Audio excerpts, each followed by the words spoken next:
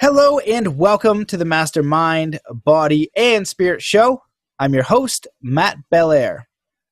Today's guest brings warmth, humor, and insight to his work as a writer, presenter, and psychologist, drawing on lived experience as well as on his professional training. For more than 20 years, he worked as a clinical and forensic psychologist in the treatment and assessment of clients ranging from children to adults for the Children's Court Clinic and the Criminal Court. His latest book, The Power of Suffering, Growing Through Life Crisis, draws together the real-life stories of 11 incredible people who survived their crisis and grew in transformative ways. His memoir, How I Rescued My Brain, A Psychologist's Remarkable Recovery from Stroke and Trauma, describes how he implemented his own rehabilitation plan using neuroplasticity, psychology, and social connection. Welcome to the show, David Rowland. Thank you, Matt. It's great to join you. It's great to have you here. You know, I was getting introduced to your work and scrolling through some of the stuff you've been through. It's really amazing. You've had an amazing journey, an amazing work history, amazing personal experience. So for the audience that isn't aware of your story and your work, why don't you give us a little bit of background on who you are, some of the stuff that you've been through, and your recent book, because all of these topics we were discussing before the show are just really relevant to right now and in the world that we're living in. Yeah, thank you for that introduction, Matt. Yeah, perhaps I'll just give you a quick rundown of where I come from. I grew up in a very middle-class Australian family. I'm the eldest of four, and my mother was a doctor at that time. She eventually became a psychiatrist, and she was probably my inspiration in terms of the profession that I eventually chose, which was clinical psychology. And I just really loved the way she cared for her patients, her regard for the humanness of existence, and she kept working until she died, actually. And my father was actually a very unusual man. He left school very early because he was incredibly shy at school, but he was a technical wizard and he was great in telecommunications. And I just can't see you now, Matt. Did you lose me? I should still be there. Oh, I can't see you. I don't know what's happened there. Oh, I don't know. My video's still going. Mute my video, stop video. Shoot. Well, I'm still here. Okay. Check the video settings. Yeah. Okay, I can see myself. All right, we're back. A little technical glitch. We sorted it out. So, David, please continue. Anyway, I was 16 years old, Matt, when I found a book on Sigmund Freud and psychoanalysis. And I had never realized that there was this inner world that people have, like a subconscious world, that we think we know everything, but actually there's this subconscious world that we have that often makes decisions for us or motivates to do certain things. And I just thought, wow, isn't this amazing that there's this whole aspect of existence that I didn't realize before. And so after reading that book and learning more about psychoanalysis, I thought, well, I definitely want to do psychology. And the first position I had after I graduated was working in the prison system, because in those days that was like, on the bottom rung of the ladder for new graduates. But coming from a safe middle-class home, I first discovered and met murderers, pedophiles, drug addicts, the whole range, the whole gamut. And that opened my world yet again. And any notions I had about being able to understand human behavior and why people did things from that psychoanalytic point of view just went out the window. I realized that you really just had to be a human being and be present with other people in the very first instance and just understand their story. Because so many of these guys, it was mainly men I was working with, but occasionally women inmates, I just had not any direct experience like they had had. And this was in the early days, this was in the 1980s when heroin addiction was the big drug of choice, when there was addiction. And there was nothing being done in the prison system for for drug addiction. So I actually set up a group. I believe it was the first group in that jail where I was working. And we used to have a sort of a roundtable group, and just the guys would meet weekly. And I became really interested in that addiction process. And then later I was asked to help run the first major proper drug rehab, alcohol rehab centre within a very large maximum security prison. And once again, in that jail, which held some of the state's worst prisoners, I got exposed to more things. And fast track 20 years later, after, I've been working for 20 years as a clinical and forensic psychologist, all those stories from those jail days and other stories that I'd got through the course of my career came back to haunt me. It was like I'd heard so many traumatic stories of bad things happening to people and people doing bad things to others, that it caught up with me. And I started to notice that I was getting depressed. I was getting nightmares. I was having difficulty sleeping. I was drinking alcohol, more in excess than I would have normally. And I realized something was wrong with me. So I went and saw a very senior clinical psychologist in my area. And he said, I think you've actually got post-traumatic stress disorder and depression. It's like all those years of stories have caught up with you. So although I had witnessed some things, some terrible things, and a few times had my life threatened in my workplace, it was mainly the vicarious trauma, the secondhand trauma that was affecting me. And, I had to pull out of my private practice, which was a very successful practice, thinking I'd need 6 months to get better.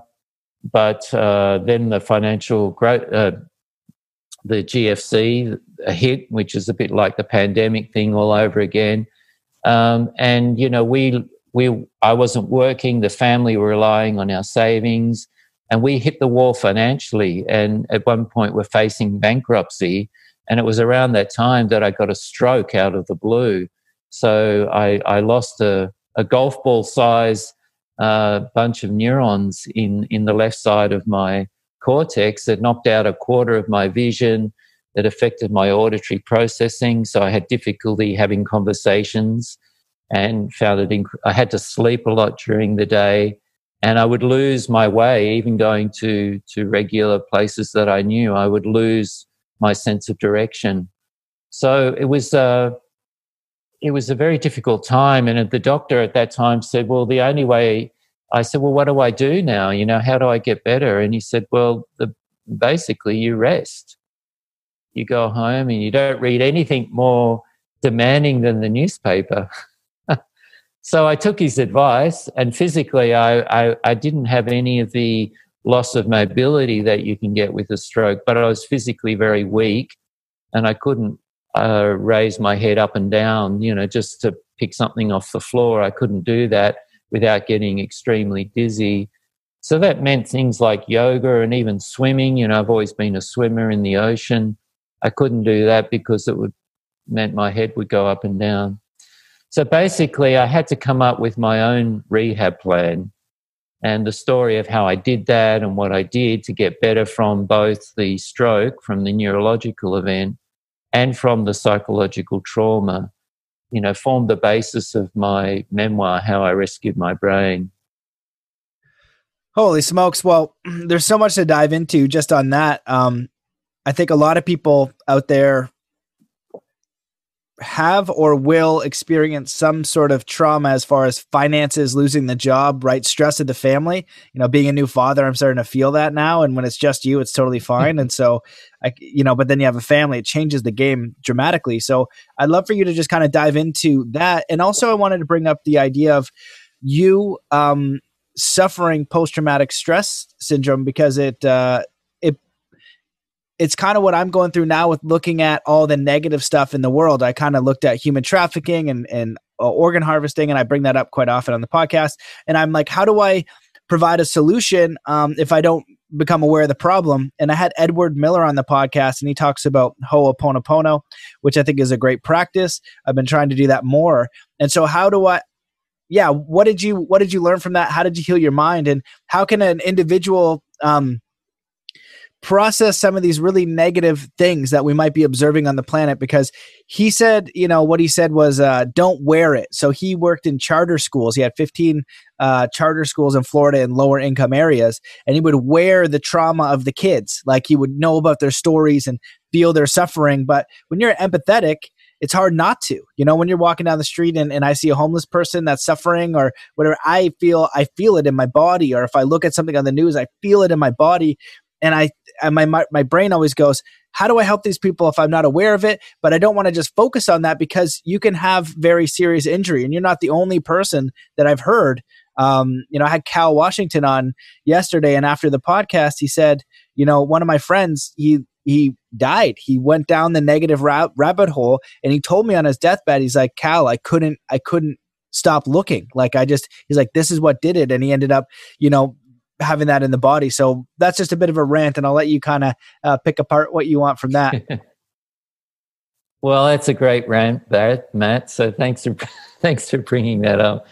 Look, this is a question I think all of us have to answer at some level. How can we be empathetic? How can we be compassionate, but not lose ourselves in that process? And clearly, if you're in a helping profession, or you're in a service profession, or you're providing help to people, even if you're a teacher, working in a school where clearly some of the kids are not going well, how can you be there for them but not lose yourself? And this is such a crucial question. And I can tell you what I discovered about that. Towards the end of my rehab that I describe in How I Rescued My Brain, I met a neuroscientist called Dr. Singer. She was from Germany. And it just turned out that she was holidaying in my area, and one of my colleagues invited her along to do a little home seminar in the lounge room. And this is a well-beating researcher in neuroscience, originally a psychologist.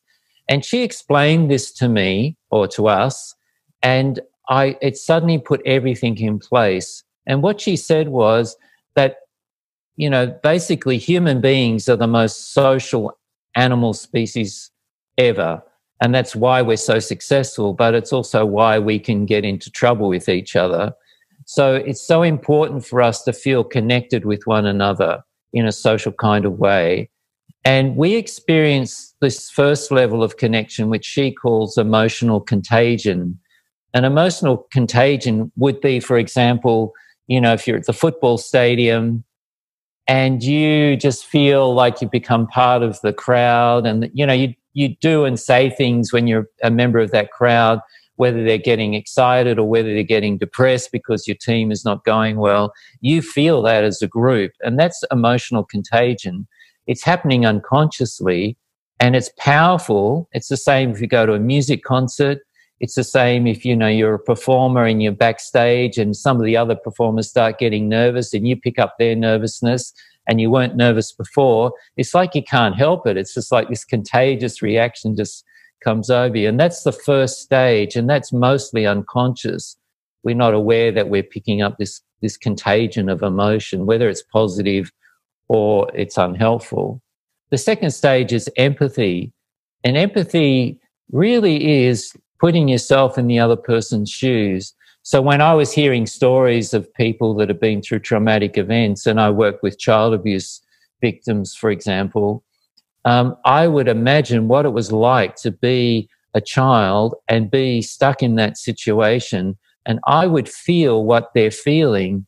And, Dan Siegel, the psychiatrist who wrote the book Mindsight, explains this really well. He talks about the resonance circuits in the body, the physical and the neurological circuits in our body, where if I want to feel what you're feeling when you're telling me a story, I actually have to experience that feeling in my body to know what that feeling is. And then I might say, oh, so Matt, you're feeling, really depressed about that situation, or you're feeling despair. So I'm actually feeling some of that. So I'm exposing myself to whatever you're experiencing when I'm being empathic. And if we stay in that empathetic stage and we go into it day after day after day, and we can do that as a health professional, for example, like I was, Or we could do it, as somebody like you who's keen on social justice, people that are listening to the news, or they're fighting for a cause, whether it's animals or it's for humans or it's the planet. And they'll tap into the despair or whatever the feeling is around that news, and that's washing through the system over and over. And everybody is going to eventually succumb to that if they just stay in that empathy stage. But there's a higher stage, and that's a mindset of compassion. Now, I once wouldn't have said that there was any difference between compassion and empathy until I experienced it myself. And Judy Singer, the neuroscientist, explained it as being another neurological state. And she discovered this by accident. She had Matteo Ricard, who's the Tibetan Buddhist monk who, is famous for writing books on happiness and was a scientist himself. She put him in an MRI machine and said, I want you to feel the suffering of all the world. And this is a very highly experienced meditator, so he can easily do these meditations. And he was in the functional MRI machine where you can study what's happening in the brain. And after he came out, she said, how are you feeling? And he said, I feel terrible. I feel this suffering all through my body. And he said, so after that, she got answers to her questions. He said, can I do that again and do my normal compassionate meditation? And she said, sure, but, go back into the machine. Let's see what that's like. And so he went back into the MRI machine and did his compassion for all beings, which is a different type of meditation. And he came out of it feeling much, much better. He was used to doing this compassionate meditation. And Tanya Singer, the neuroscientist, sorry, I called this Judy before, said, well, when I was watching the brainwave activity in your brain, it was actually activating different areas of the brain than when you were doing the empathy one, that is experiencing the suffering of all the world. So she said, I think when you do a compassion practice, what you're doing is you're still feeling and acknowledging what's happening in terms of suffering, but you're not being pulled down by it. And she subsequently did some experiments with naive subjects, not long-term meditators, trained them in empathy, trained them in compassion. And those that were trained in compassion could watch distressing things, feel for it and have an understanding of it, but not be pulled down. And so I took that and I did a lot of compassion practices. And I can tell you from personal experience, without going into a functional MRI machine, that it feels really different from just being in empathy. So that's an actual practice that you have to work on to build that compassion muscle in your mind and your body. But the other things I think we all need to be careful of is that we need to cut off from the bad news. We need to have breaks from it. And we need to notice what it's doing in our body. And that's a mindfulness practice. And with mindfulness becomes a discerning practice, deciding what's good for us and what's not. And if you're not monitoring and noticing the internal weather, as I like to call it, within your body and your mind, you can't make good decisions about yourself. You're not noticing what situations are doing to you, or what particular people, how you respond to particular people, or particular news, what it's doing to you. So that's a long answer to your question. That was brilliant. I love that. When you say the monitoring internal weather, I think that's a really brilliant way to put it. I love that analogy. And I just think about Buddhism. They talk about mental nutriments. What are you putting in your mind? And right now in this world, if I didn't work on social media, I probably wouldn't even have it. Like I curated my news so long ago in Instagram and in Facebook. So what I usually get is just the information that I want. A lot of it's inspiring. A lot of it is around information, peak performance, things like that. But since the coronavirus, I changed things, and obviously the news feeds changed to figure out what was going on.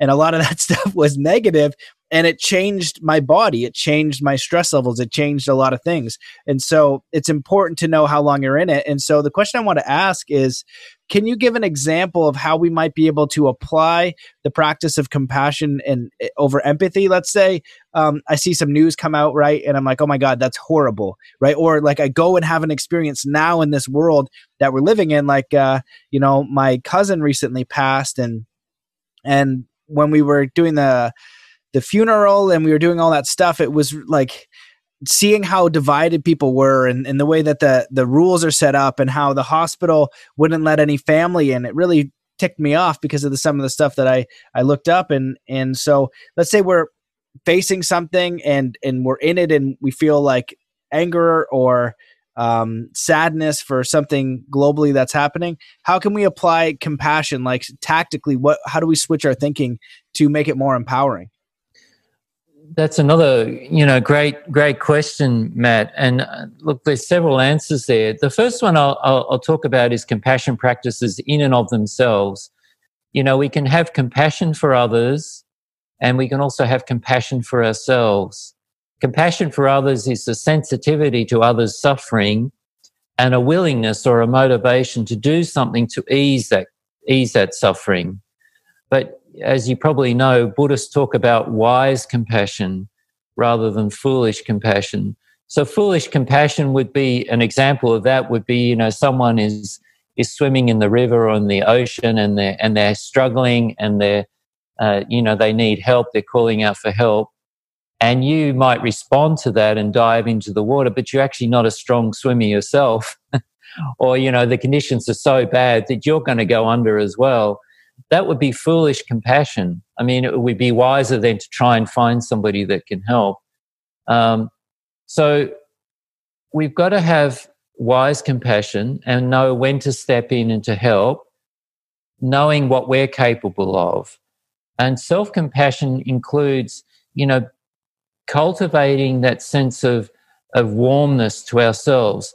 People usually find it easier to be compassionate to others than to themselves. And we need to treat ourselves like we would a loved one. So if we're hurt, and by hurt, I don't mean just in a physical sense, could be an emotional sense. If we were caring for somebody else that was hurt like we are, how would we care for them? So we want to apply that care to ourselves. And, there's mental training you can do for that. And one of those things is to invoke a compassionate colleague or a person. So when I do a compassion practice, one of the ones that I do is a loving kindness practice, where I first of all focus on somebody that I have love for, and that's usually my 3 daughters, and I cultivate that sense of love, that sense of loving kindness, and then I put that same sense onto myself. So I cultivate that loving kindness for myself. So I've engendered the feeling first of all, and then I apply it to myself. And then I apply it to somebody that it's easy to apply to. It could be an acquaintance or somebody that I may have just met in the street that day, and I apply it to them. And then I might apply it to somebody that's, a little bit difficult in my life. And then I might apply it in a geographical sense. I might apply it to my whole community. Imagine my whole community being taken care of, having feelings of loving kindness for them, expand it to my country or expand it to the world. And we actually cultivate this feeling, and it allows us to be with suffering of others and have this feeling of kindness, loving kindness, without going under. So that's the first part of the answer to your question, is that we need to cultivate this thing purposely, like we would practice anything, any type of technique that we would at the gym, to do weightlifting. We learn a certain technique, like we would do exercises to play piano in a performance. We don't do the practice at the performance. We do the practice before we get to the performance. But the second thing is, and it comes to this idea, contemporary idea of suffering, which I talk about in my most recent book, The Power of Suffering. And what I've discovered is that in the investigation that I did, which was over 3 years, talking to lots of people and reading research, is that we can create suffering for ourselves when we can't accept how things are for the time being. So with the current situation with the pandemic, all of us are experiencing losses of freedom of various kinds. And I'm not talking about whether that's right or wrong. I'm just saying, well, that's how it is. And so when we don't accept something is the way it is, at least for the time being, it doesn't mean you can't work to change it. But if I can't do something for the time being that I would like to do, but I keep wanting it to change, I keep wanting it to be how it always was, I'm actually creating suffering for myself. It's a situation like you talked about, a relative that's died. My ex-mother-in-law died last week, and I went to the funeral yesterday. And we can't bring back somebody who's passed or is no longer in our life, or we can't bring back a job that's gone or a business that's gone. We can't bring back lots of things that have happened that are outside of our control. But the more we keep wanting to make it happen again or recreate it, the more we're creating suffering. So the first part of moving on is acceptance. This is how it is now. And certainly when somebody has died, we know we can't bring them back. But at some point in the grieving process, we want to say, this is how it is now. But I can still live with this person. I can still have a relationship with them, even though they're not physically present. So I'll cultivate a new type of relationship. And that's a sign that you're moving on. Those are really great and practical. I really love the loving kindness meditation because I think there's this quote. I don't know if the Buddha said it, but it said, "No one in the universe deserves your love and compassion as much as you do." It's you yourself as much as anybody else in the universe deserves your love and compassion. And it's so true. One of the analogies I think about is going to Burning Man, because Burning Man's a really wild environment, and but it's really hard as far as sandiness and environment. It's so hot, it's so dusty, it's terrible, and sometimes it's awesome, but the environment's tough. And so if you're going out there, a lot of the time you forget water, you don't bring enough. And so if somebody comes up to me and says, "Hey man, like I could really use some water," and if I don't have any water to spare, I can't give them any. And it's so essential and so fundamental, water. And so I kind of equate that to the self-love. If we don't have that for ourselves, the compassion, the love, and the kindness, we're not generating that. So people are not feeling it emotionally because it's just the way it is. We're vibrational beings where, like you were talking about, the emotions are contagious. So when somebody comes into a room and they're really depressed or they're really angry or they're suffering, you can feel it, right? And when somebody comes in super joyous and loving and kind, you can feel that too. It lifts the room. It's a lot lighter. And so we do have to cultivate that skill ourselves. And it's the most fundamental thing we can do to kind of help our community and help other people. We have to be able to experience that because, and another analogy I use for the compassion is like, if you're with your friend hiking and he breaks his leg, you don't break your leg too. You have to stay strong to get them out. And so I think emotionally, we're not as well trained to deal with the things that we emotionally experience as humans. And these are really fantastic tools. What I'd love to ask is some of the neuroscience and the neuroplasticity, like coming back from a stroke and dealing with all the stuff that you were dealing with. I know that you studied brain science, and maybe you can talk a little bit about what is most important for us to know and what practices do we use so we can be content. Like one of the ideas I think about with what you're sharing is the Zen idea of non-attachment. So you're just kind of surrendering. It's like, it is the way it is, right? Or non-resistance. We're not resisting that. It doesn't mean you can't move toward making change, but if you resist how it is, it's going to create that suffering. So you accept it as it is, but then you can still act within your power to make changes, make decisions, and things like that. So I'd love for you to speak on that a little bit. Yeah, great. Thanks, Matt. I think if I can give one example, when I recovered sufficiently enough after my stroke, and it was clear I couldn't go back to my clinical forensic psychology work, partly because, I could be re-exposed to trauma situations, but also because I experienced a lot of memory loss after my stroke. I actually forgot a lot of facts and the names of people and names of things. And it was taking a long time for my memory to sort of come good. So I was advised that I shouldn't go back to my psychology work, and nor did I feel like doing that at that point, because, you know, I'd spent 20 plus years helping people, and I actually, something changed, and I thought, well, I'd like to help people, but in a different way, but I didn't know in what way. So in the beginning, it took me 16 months or 18 months. With a brain injury, it's an invisible injury. It's not like you've lost a leg and it's pretty obvious then what you can and you can't do, and it's obvious to other people what you can and can't do. With an invisible injury, where you actually look like you did before, you don't know what you can do and what you can't do until it's the first time you've done that thing again.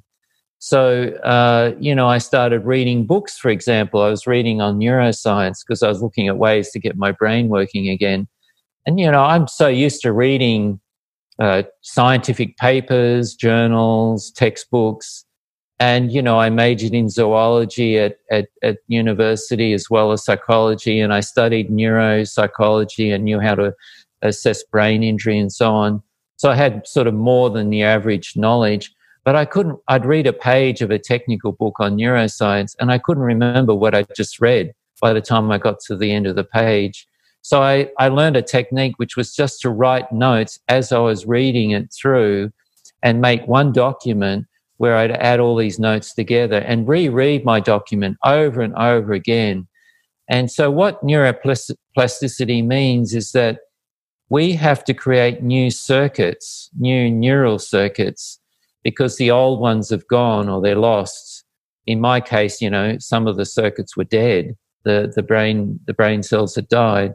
So I learned one of the techniques was repetition, just doing it over and over again. And I did that in lots of different ways, through my reading and understanding, for example. But it took me about 18 months before I worked out all the things that I could do, like I'd done before, and all the things I couldn't do. And once I reached that 18-month mark, because I thought I might do some more study, change profession, that sort of thing, and I realized, no, I can't, because my memory's not great. Having conversations was still very tiring, and I was getting still a lot of mental fatigue, which is a common outcome from brain. I just couldn't sit through lectures, you know, day in, day out. So that's when I started to look at doing different things. And once I reached that point of acceptance, and this is the first takeaway lesson here, is when you're coming back from some trauma, we've got to reach that stage of acceptance where we know what we can do and what we can't do like we did before. And then look for the new doors opening, the new opportunities. And that's one of the early signs of post-traumatic growth, is you look for new opportunities and you welcome them in. And that's when I started thinking, well, I can write. I've always liked writing, so maybe I could write about my story and, you know, publish a book, and that would help people, and maybe I can talk about it. The second thing I did was I did brain training, specific brain training. So I knew what the deficits were in my brain. I'd lost a quarter of my vision, which wasn't a problem with my eyes. It was actually up in the brain, the processing part of vision. But I also lost a lot of auditory processing. So I was having trouble distinguishing words. People might be speaking English, which is my first language, but it was like I was hearing it as a foreigner. It was like English was a second language for me. So I knew I needed to work on my auditory processing. So I found a computer-based brain training program which I could use to focus on auditory processing, like how to distinguish a B and a V sound. You know, it's mainly the consonants that I was having trouble distinguishing. So I did practice that over and over again. And in this program, it showed you your progress. And so I could see my week-by-week progress. And I could only do that for half an hour each day before I'd get so fatigued. And so neuroplasticity was creating new neural circuits in just being able to distinguish sounds of words, you know, that other people were speaking. the other thing, and so I did that for several months, and then, you know, it really improved my ability to process auditory information. The third thing I did was I realized that mindfulness and mindfulness meditation improved brain function in particular ways. I was still getting a lot of emotional ups and downs, I guess, from the trauma and the loss and, you know, this despair I was feeling. I also had very, you know, points of strong suicidal ideation, which I'd never before and I'd had in my life, and that was very scary for me. So I realized I needed to manage my emotions better. And mindfulness meditation, I learned, strengthens a particular pathway of the brain from the frontal cortex, the area in the front part of our head, to the amygdala, which is the fight-flight response part of the brain. So instead of, you know, just being hypervigilant and being on edge all the time, I needed to calm that, you know, manage my emotions better.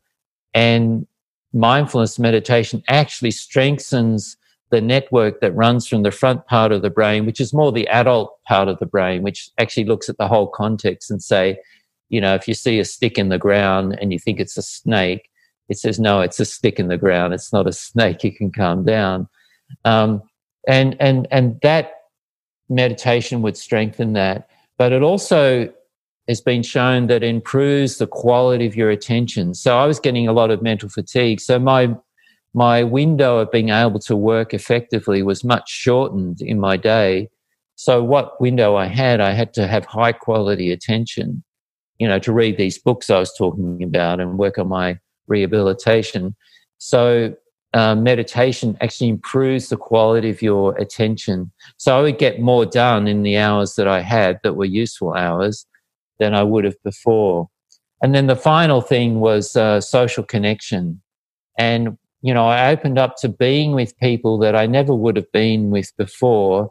And I certainly gravitated towards people that had also had life traumas but survived them and grown from them and become wiser people. And I found that they had a better sense of acceptance, better understanding of how I was. It wasn't always the case that health professionals were the best people for me to be around, because they weren't always, sometimes they had this superior attitude, you know, this expert attitude. And we need to be understood first before someone can help us. To develop trust, we need that person to feel like they understand us. And people that have been through trauma and survived and grown from that already have this understanding. And so being with those kinds of people became very important for me. Wow, that's amazing. Those are all incredibly helpful and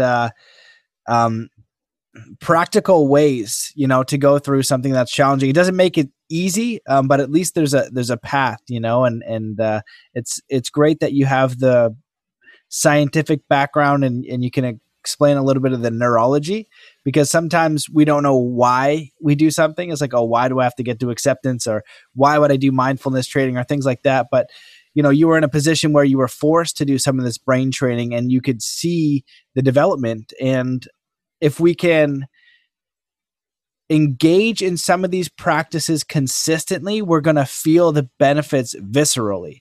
But unless we do it, we're not going to experience it. And yours is just another incredible story about how these techniques, which aren't that complicated, it's just we need to engage in them for a period of time so we can experience that. You know, at the beginning of the show, you're saying you're in Australia in Byron Bay, and one of my first really long meditation sits was in Mullumbimby in this koala habitat, where I had this camper and I would just have a fire and I would meditate for long hours at a time for a few months. And it was a really profound experience, and it's always stuck with me. That, you know, kind of like if you learn how to surf, it's a real pain in the butt to catch your first wave properly. But once you do, you could not surf for 5 years and still be able to have that understanding. And it's way better if you surf every day. And it's way better if you continue the practice every day, because you're going to continue to experience those benefits. One thing I'd love for you to speak on is your PhD. So you did a PhD on performance anxiety. And I'm curious if you can speak a little bit about that in the realm of people who just experience anxiety in general, but also the fear of failure. You know, you were doing it from a little bit of a sports psychology standpoint. And I love coaching people. It's really amazing to help people get very clear on what they want to do, to feel empowered, to say, I'm capable of, this dream that I can imagine. And I'm like, yes, you can do it. And so often it's so curious that so many people don't start on the things that mean the most to them, because they have a fear of ridicule. Like if you're a really good writer, often people won't write because they're so concerned with what people will think. They won't get to that performance, so that way they can't get ridiculed. And it's only because it matters to them, right? Like I suck at art. I know I suck at art, and I could make an art picture. I could throw it on Instagram. People would, say whatever. But for someone who enjoys art, who's actually good at it, sometimes those people be more resistant to share it, because it's like their identity is on the line and they don't want that crushed. Or how many athletes I worked with where they would, always come second, right? They had all the ability to come first, but they would sabotage. And it would be interesting as we would pick it apart. There would always be some event in their past that we would have to get to that they're like, oh, interesting. Like, I don't want to be the one standing out front for some sort of way. There's something in me that, doesn't want this to happen because of X, Y, and Z. But when we figured that out, they would win immediately because they would perform at their best. And so that's my rant. So I'm wondering if you can speak on some of those so we can have tools for people who do suffer from fear or anxiety. Yeah, sure, Matt. I jokingly say, but I'm half serious when I say it, is that one of the best techniques for getting over performance anxiety is to have a stroke. It's an extreme way. It's extreme. That's extreme sport. Because, what I've noticed with that, and many other people that have been through life-threatening situations and survived them will say, you get less big about yourself because you've made so vulnerable, so fragile, and you've had to reach out for help and, get over this idea that, I can cope with everything. I actually need people. You get into this sort of more open awareness and welcoming help, that you lose that sense of egoistic self. And we need to lose this sense of egoistic self, both to reduce suffering, but also to reduce anxiety. And I just want to validate that some people are naturally more anxious than others. I'm not one of those naturally more anxious people, I've realized. I'm generally a calm person. That's more my nature. But, I got post-traumatic stress disorder and I became super anxious. I was getting panic attacks and nightmares. So, it can happen to anyone. But some people are more naturally prone to anxiety. And that can be just simply because of the way genetically they're built, but also environmental influences, during their growth periods. And also because of particular events that may happen in their past, which set them up for being scared of certain situations, like phobias, for example. So I just want to validate that everybody is a bit different. But the first thing I discovered when I was working with professional performers and, researching this idea of how you can move through stage fright, and because we're social animals, the threat when we go on stage or in a performance situation is not that something physical bad is going to happen to us, although it could feel like that. But in reality, no one is going to harm us if we fluff a line, if we're singing a song or we lose the race. But we might feel like they're going to do that.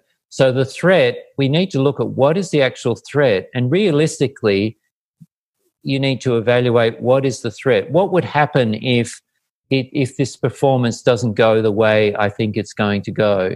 I also worked a lot with people that were taking exams and people, either for, truck licenses or doctors doing, vivas where they have to assess a patient and the examiners are watching them to get their diagnosis and say, well, how would you treat this person? So I worked with all these people and ideally, you want to be in a more relaxed state when you're in that performance situation, but still alert. So the first tip is that in any performance situation, and it's a whole range of performance situation, could be just a social situation, like at a party, it's actually okay to feel a little bit uptight or a little bit elevated. And that's just a natural response to a new situation or a performance or an evaluation situation. And so the tip here is to change the way you think about that from being fearful to being excited, to see the situation as a challenge or a feeling of excitement rather than a threatening situation. And when I would work with people with this, I would actually say, we would actually realistically analyze, what is the threat here? What's the worst thing that can happen? And if the worst thing happened, could you survive that? And what would be the consequences of that? So that's anything that reduces the sense of threat and switches it more to a sense of challenge or a feeling of excitement is the first thing. And then, looking at our self-talk, the way we're talking to ourselves before, during, and after a performance or an event, and then changing that the next time you do it.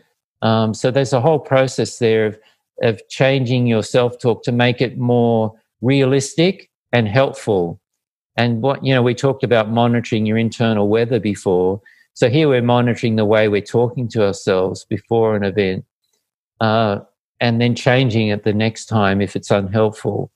And the third thing is to do relaxation and do mental rehearsal together.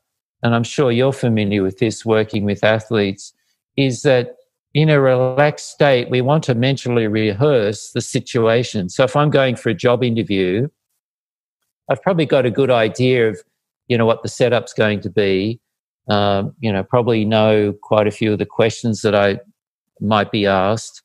So I want to actually run through that like I'm running through a movie, but in a relaxed state, and I can do that at home and mentally rehearse running through it. Imagine the questions being asked to you, imagining your response to those questions, and also imagine if something unexpected happens, because something unexpected always happens. How would I respond to that?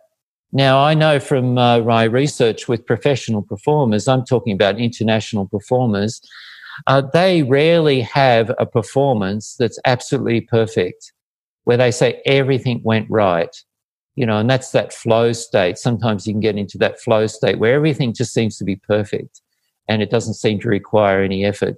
So we need to remind ourselves that no situation where we're in any sort of performance way is going to go perfectly right most of the time.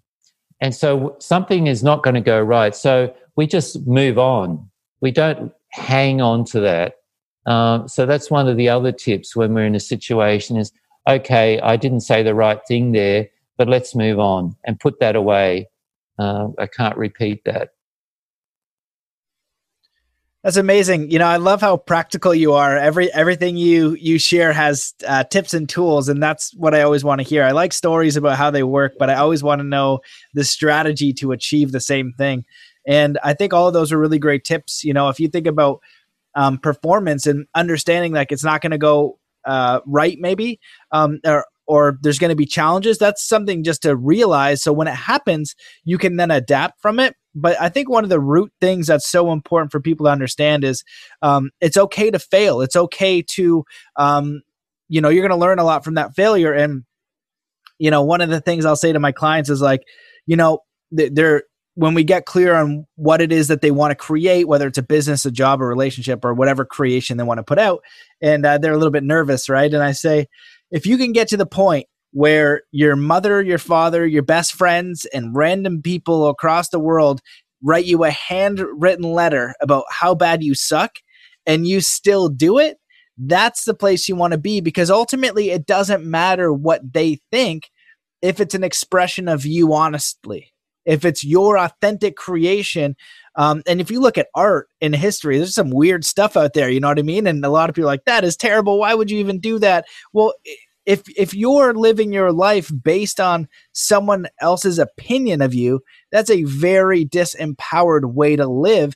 And sadly, so many people do that because they're afraid of the ridicule. They're afraid of what people would think. They're afraid of failure. And it's not wrong to feel those things.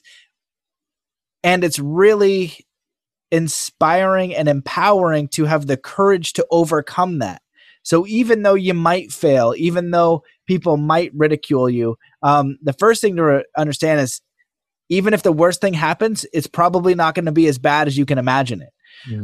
The other thing is, if it's as bad as you can imagine it and you actually live through that, you'll be so empowered after, because the worst thing had happened. And so now you can create freely, being like, all right, the worst thing happened. You know what I mean? Now that's done and that's in the past, and I can continue to create, because that space or the feeling of you wanting to create is your authentic self. It's the thing that you want to do. And that's why it's vulnerable. You know, and you talked a little bit about the ego, you know, like letting that go. My thought on the ego is necessary and good. Like, we have to have an ego in the sense of, I have preferences. I prefer to go skateboarding when I have some free time. I now prefer to hang out with my daughter too when I have some free time. I prefer to do a podcast about subjects that I like. Now, ego can get, I can't think of a better word other than unhelpful, when we do things like, oh, I'm going to buy this car so they think this of me, or I'm going to make this action so they think. That's when it can kind of be damaging, or we puff up our ego to change a circumstance or whatever the case is, rather than just being authentically us. I think being our authentic selves is really empowering, and we want to move through our preferences. And because whatever we want to create, whatever we're inspired to do, that's the vulnerable thing. You know, that's why it's so hard, because we're like, it's like, if they hate this piece of art, they hate me, right? Because this is my deep expression. So I'm wondering if you can just kind of speak on that a little bit. Yeah, look, it reminds me of an incident that happened. You know, it's talked about. I realized I wasn't going to go back to working in psychology like I had before, but yet I had all this experience to draw on and knowledge to draw on, and I still had the motivation to help people. And that's when I thought, well, maybe I could write. And I'd been a good writer before, but only in a professional sense, you know, like writing court reports, so people could understand it, but it still had to be formulaic. It was fairly technical. And, you know, I had to be able to stand up in a court of law and justify what I'd written. So you have to reference everything. But to write in a narrative way, a story-driven way, I realized, you know, that I needed to write with more emotion and use more poetic words and more description, more sensory description. If you want to take people into a scene, you've got to set the scene for them. So that's nothing like the sort of writing, the technical writing I'd done before. But I thought, I'm good at that sort of writing, so I'll be good at this sort of writing. And I joined a local writers group that were, you know, people also working on memoirs, because a more experienced writer said, look, it's good to join a writers group so you can read some of your writing and get feedback. So I did that. And I remember one day, fairly early on, writing a piece about one of the scenes that I thought might be in a memoir. At this stage, I hadn't got a publisher or anything like that. And I read this scene thinking, I've really nailed it. And the feedback from one of the guys was, oh, that's so pedestrian. And the other said, there's no emotion here. I don't know what you're feeling. And I was taken aback. I was just really surprised that I hadn't written, a beautiful piece of prose like I thought I had. But I said, okay, where do you think there could be more emotion? And they pointed that out. And I realized that they had done the best thing for me. It was a writer's group. So it was set up to be honest, and you need that honesty. You need honest feedback from people that understand writing. So it's different from getting feedback from people that are just friends who always want to say the best thing for you. You need honesty. You need authenticity. And so that really helped me develop getting feedback like that, to get good at writing. And, I did writing courses and I went to writing workshops, and I just got more and more used to exposing my writing to others, particularly other writers and people in the publishing industry, knowing that that's the way I had to do it if I was going to get better. Like if you're in a sport, you need a coach that tells you what's not working as well as what is working. You particularly need them to tell you what's not working and not be afraid to tell you that. And you need to want that as well. So, if something is really important to you, like you said, you just keep coming back, this is where failure is actually the learning process. We need to fail first before we succeed, because it's very rare that we're going to get something right, the first time we do it. Yeah, absolutely. You brought up a lot of great points there. And I just think about criticism, like sometimes people are just being not ideal, but just to have your work or your expressions just honestly reviewed by people you care about. Start there, but to get to the point where you want the feedback, right, and you're not attached, I think it's like a push and pull, right? You want to stay centered in yourself and express in the way that you want to express, but be open so that maybe you're not seeing the things that other people are going to help and provide for you. And if we stay closed, it's probably not the best way that we can improve our skills. And so understanding that criticism and failure is a part of it, but don't make it a bad thing, right? So often people think it's bad. It's like, no, I did this public speaking and it failed. Great, try again, right? That's one of the main things with skateboarding. It's just constant failure all over and over and over. And it teaches you just to keep trying, and then you get it, right? Whether you write a book or whatever, there's just countless stories of authors and artists and people who tried and tried and tried. And it's like, oh, all of those failures and all of those earlier versions, like if you're making an app, you have the beta version, and you keep going and going and going. And then all of a sudden, the 100th reiteration is the one, but you molded it. You know what I mean? You start with a rough one. You're like, this is a horse, and the legs aren't even cut out yet. It's just like 2 and 2 rather than 4 and 4. And then over a while, you create a masterpiece, and that comes over time. And it must include failure and feedback. And, people call it criticism, but if you can get okay with that and become okay with that and actually want it, and then be able to apply it critically without taking it personally, it's a very powerful space to be in, and you're going to be able to do your work in a more authentic way, and you're going to be able to improve a lot quicker. And if you fear it, you're going to stunt your growth because you're going to create a lot less, right? You're going to be in your head worried about someone else's opinion. So, this has been amazing. I want to honor your time. I could probably talk to you all day. Your books are incredibly fascinating. Is there anything that you wish that I'd asked, or is there anything that you want to cover before we go? I've got time, so if you want to go on another topic, I'm here waiting. And but yeah, this has been really great, and I really appreciate how everything you have shared is just so practical, and your personal experience is truly extraordinary. So to be living proof of these techniques and what's possible, even on smaller scales, right? Because people deal with trauma every day on small scales and on big scales. And I feel like if we apply what you had shared today, we can be much more empowered for dealing with, a lot of the things that you have to deal with in human life. Yeah, thanks, Matt. Look, maybe what we can finish up on is talking about suffering, trauma, and how there's a positive in all of that. And particularly, given the current world situation with the pandemic, people are experiencing a lot of disruption, a lot of upheaval, things that, have befallen them, and they've not had any choice in that. So how do we deal with some major life upheaval, which we haven't chosen, which isn't fair? We don't deserve it. Some people get the upheaval and the disruption, and some people don't. Why them, or why me and not them, that sort of thing. So I'd just like to talk on that a bit and talk about the positive aspects of that. Things come along in life that we haven't predicted. It could be a life-threatening illness. It could be a sudden divorce. It could be the loss of a child before their time. It could be, financial ruin. It could be a natural disaster.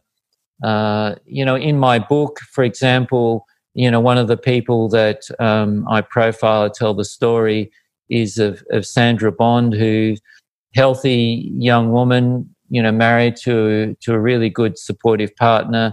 She's got her first child, she's pregnant, and everything's going beautifully. And then it's her partner Jeremy's birthday, so she thinks, I'll go for the ultrasound on his birthday, because you have to have the ultrasounds at various points. And I'll make it for his birthday, so it'll be a good news thing, how well the baby's going. But it turns out the ultrasound reveals that their baby or embryo has 3 heart defects, and they go on this roller coaster thing where they have to see various pediatric specialists, and the news just gets worse and worse with each investigation, with each specialist that they see. And they have to make a decision. Is this child, because of the defects, they're just way beyond being treatable to the point where this child is going to live for very long, even if it's born. But they decide, because of the options they're given, to have no surgery after the birth, and probably, their little boy is going to be stillborn. And they choose that because that would be the least amount of suffering for him, and they call him Noah. And so she goes into the hospital. She has to go into the maternity wing because that's where, the obstetrics is. She can't go in the general ward. So she's surrounded by all these other mothers that are having babies, and the joyful relatives coming in, and the flowers and the teddy bears and all of that. And she knows that that's not going to be her. That's not going to be her result. And yet she has the courage to go through this process. And she walks out without a baby and walks past all these other mothers and relatives celebrating. But in the hospital, they give you a teddy bear so you can walk out with something. It's a very sad story. But what happened was she didn't know how she would cope with that in the end. And she just went into a sort of a deep depression for about 3 months, just stayed at home, and, was on various medication to help her sleep. But at some point she realized that actually she had become a mother for the first time, and that actually all the love that she'd felt for this unborn child was real, and that he was a real baby. He came out stillborn, but he was still a beautiful baby, and her mother was there, and the grandmother held the baby, and Jeremy held the baby, she held the baby. That there were a lot of positives in her experience, and she actually felt a lot of gratitude for having gone through that experience.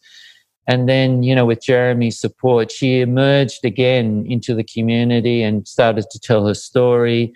And the more she told the story, the more she realized the amount of courage that she'd had, both her and Jeremy, to make the decision that they did to ease the suffering of the child and have the stillborn birth, rather than having him alive and going through lots of surgery and being in hospital most of his life and being on, 100 different drugs. And then, her grandmother, the boy's grandmother, experiencing him. And so she experienced a lot of growth. And then they went on to help some friends who also had a baby who died in the cot, a cot death. So one of the things that happens when we go through some sort of trauma or major upheaval is that we find courage we didn't realize we had. And everybody has this courage. So even if you think, on a day-to-day basis, sometimes I don't even know if I can get through this day. And I've experienced that myself when I was going through my difficult years. You just put one foot in front of the other. You don't worry about tomorrow. You just say, how do I get through today? How do I get through to lunchtime? How do I get through to dinner time? How do I, go through the night? And you do all the things you need to do to get through. And slowly, a window opens and you start to see new opportunities. And that courage, you will have that forevermore. You will find that courage will take you through other major life upsets that may before you, or may before people that you care about, friends or family. And you can be there for them in a way you couldn't have been there for them before. And a lot of people that go through this and experience post-traumatic growth talk about gratitude. They talk about how they appreciate the little things in life a lot more, the simple pleasures. They talk about being much more, having a greater zest for life, jumping at opportunities rather than thinking, oh, I'll do that one day. I've experienced this. I just jump at opportunities now because I don't know what tomorrow's going to bring. There may not be a tomorrow. And it's not being morbid or sad. It's just saying, hey, let's seize this opportunity.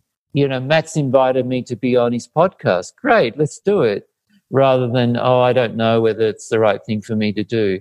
So we grow in lots of ways. So I guess the message I'd like to leave your listeners, Matt, particularly with things that are happening at the moment, all the fallout that's happening at the moment and will continue to happen for some time, is that disruptions will happen. What we might call bad things will happen, but you can find the courage to survive them. As long as you reach out to other people, you look for social connection, you find the right people to help you, open to new opportunities, new possibilities, new ways of being. If your life story suddenly goes on a different tangent, okay, that's my new life story. So change your life story. Don't get too hung up on the way you thought it should go, but think, okay, things have changed. I'm going this way now. And you will come out a better person. And I actually like to use the word wisdom. I think people develop wisdom through this. And you'll often hear people say, I had a stroke or I lost a child. I wouldn't want that to happen again. And if I've lost a child, I certainly would like to have the child go back and maybe let go of some of the life lessons that I've learned. But the majority of people say, I really want to keep the life lessons I've learned. I feel I'm a much better person given what's happened. Holy wow. Well, that's it's a challenging story. It's a beautiful story. But the lessons in there are something I feel like we can all relate to. I bring up the story of Immaculée. I always get her name wrong. Immaculée Abiza or something. And people correct me in the comments and they throw it in there all the time, but it's about this woman who went through the Rwanda experience and had, friends and family murdered and all this kind of thing. And, coming out the other side of and experiencing compassion for the people that did that, like her words, like you can feel it. And it's incredibly powerful.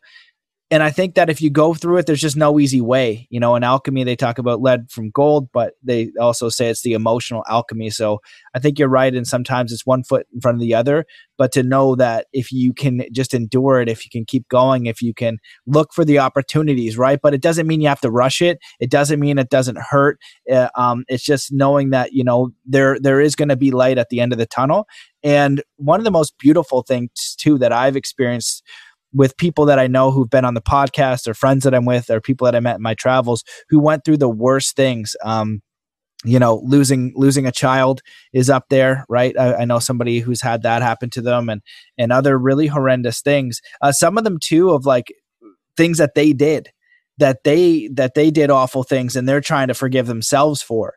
When they are able to get to the other side, and sometimes it takes months or years to do, the ability to help others who are going through something similar, as bad or not as bad, is amazing. And they end up using it as a tool to help so many other people. And it becomes a very beautiful thing. And like you said, there are gifts on the other side, but it doesn't take away from the pain and the suffering and the challenge of going through it. But it is helpful to know that there can be light at the end of the tunnel. So I really appreciate the story. And I know that you have 11 other stories similar to that in the book. And so just thank you for coming on and thank you for the work that you're doing. Where can people find you and get your books and stay connected?